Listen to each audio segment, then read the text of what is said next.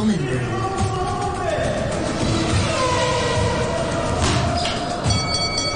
Sports Fix. What is going on, Common Room? I am Ben Cullen, and I have your Sports Fix prepped and ready to go. My hottest ticket in the world last week was England versus France in the Autumn Nations Rugby Cup final. And England came out on top, but it actually wasn't as hot as I was hoping, and England may have won, but not without extensive criticism. In a dramatic ending, England scored a last-minute try to take it to extra time before Owen Farrell kicked a decisive penalty. England's criticism came following their large emphasis on using a kicking game. So much so that this kicking game resulted in boos from the crowd and backlash from several former players. However, head coach Eddie Jones is having none of it. He called the criticism utterly disrespectful. England came out on top 22-19. Lewis Hamilton, testing positive for COVID-19, left the door open for someone to take the spotlight.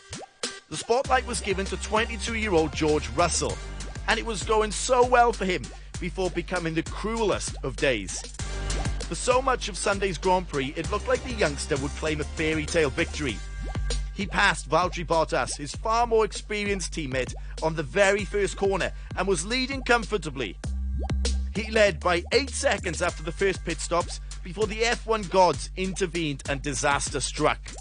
Mercedes double-stacked Russell and Bottas at a pit stop under the safety car and incredibly put the wrong tyres on the Brit's car. He then had to come in again and drop from first to fifth. But Russell was not done. He pulled off another great move to pass his teammate and charged back into second. There appeared to be light at the end of the tunnel. But next came the final cruel twist. Russell suffered a puncture. From second, he tumbled all the way down to 15th, and his bid for the win was over. George, our heart goes out to you, but no doubt a star was born last weekend, and we can't wait to see more of you. New England Patriots head coach Bill Belichick accomplished a rare feat on Sunday that would be pretty hard for any other coach to match. Belichick's credentials to date are as follows. He is the NFL's longest-tenured active head coach. He also owns the highest all-time playoff coaching wins with 31, and he is one of only 3 head coaches who have won 6 NFL titles. But Belichick's team beat the LA Chargers 45-0 in their Week 13 matchup on Sunday afternoon. That took place in the SoFi Stadium, giving him a win in 50 different NFL stadiums. There are, in fact, just 2 stadiums in the league where Belichick has yet to win a game. The Patriots will return to the $5 billion SoFi Stadium on Thursday night when they play the LA Rams in a pivotal matchup for both teams. We now welcome back to the studio Tamarind Robinson. Tammy is a high-level CrossFit athlete and coach here in Hong Kong. When you first started and you said you got good at it quickly, do you think because you are perhaps a talented athlete, or did you have some good guidance along the way, or the competitive nature? How did you get good quickly? Because it's not easy. I am a very lucky athlete. I think for me as a kid, like I was always good at everything. I was always like team captain of all the sports that I played, and I eventually found like I got bored of sports because I was like, I feel like I can't progress. Whereas CrossFit is this sport that is ever changing, and every single year they bring in new movements and all these challenges come up, and I'm not the best. Like I'm constantly chasing people who are better than me, and I love that. So that's where CrossFit kind of fell into it. Okay, what would you say or were some of your strongest traits as an athlete? As an athlete? I've always been a powerhouse. Like I'm quite strong. My mental fortitude has always been something as well. Like I don't need other people to train with. I don't need motivation from others to do things. Like I will always go in and give everything my all. I'd say that's probably one of my biggest athletic traits. So who was some of your sporting influences growing up, whether they be family, friends, or people on the TV? Yeah, funnily enough, I don't know how to even put this out there, but I didn't grow up in a sporty family. Like my family didn't understand why I wanted to pursue sport and why I was so into it. Like education was everything for them. So definitely no family members. And I've never been a spectator of sport. And I know that sounds bizarre. I have always loved participating. but as soon as it gets to spectating, like I have the attention span of a fly. Right. Like I just have no drive for it. So in all honesty, like everything that I've done has just come from within because it's something that I love to do and it makes me happy. So I wish that I could say that I had all these sporting idols that I really looked up to, but that was never the case. That's cool. It's a different story to what we normally have on. So it's yeah. So when you went from sport to sport, was that you as a curious child wanting to try everything? Yeah, for sure. I mean, literally anything that I had an opportunity to try, I would do it. And my parents were, like I said, they were very diligent and made sure that I got A's in everything that I was doing. And if I did that, then I was allowed to go and explore and do anything else that I wanted. So my schedule was crazy. I would wake up at 4:35, train before school, go to school, train during lunchtime, try and get my meals down during my classes, finish school, go to another set of training, play games, do my homework, go to sleep. And that was my entire day. It's always been on the go since the get-go.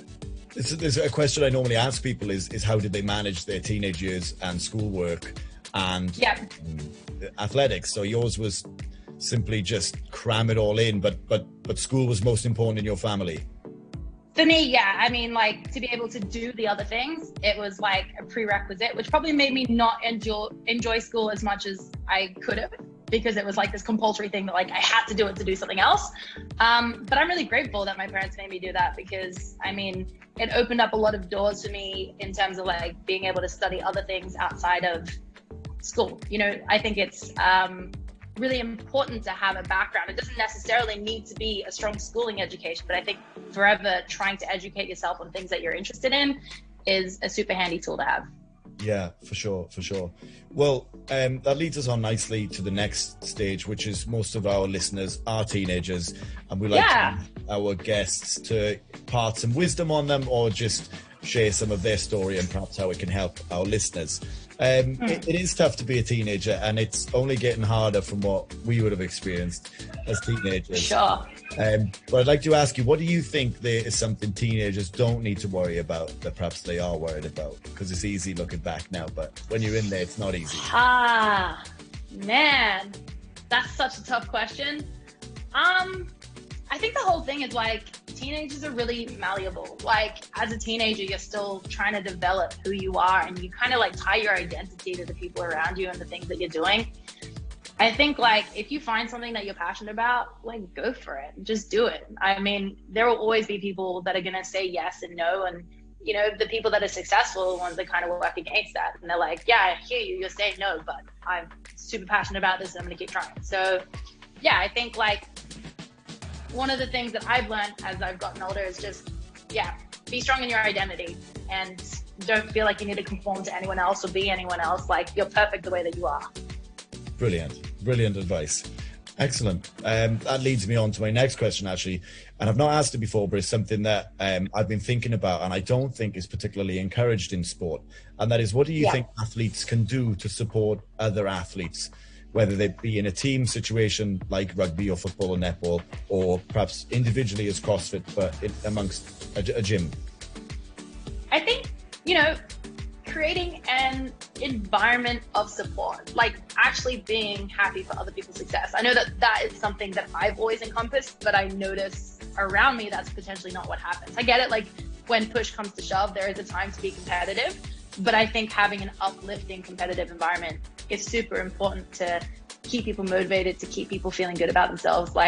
Especially now, I mean, in this day and age with so much social media and negative comments going around, you don't need everyone else in your sporting field to do the same thing.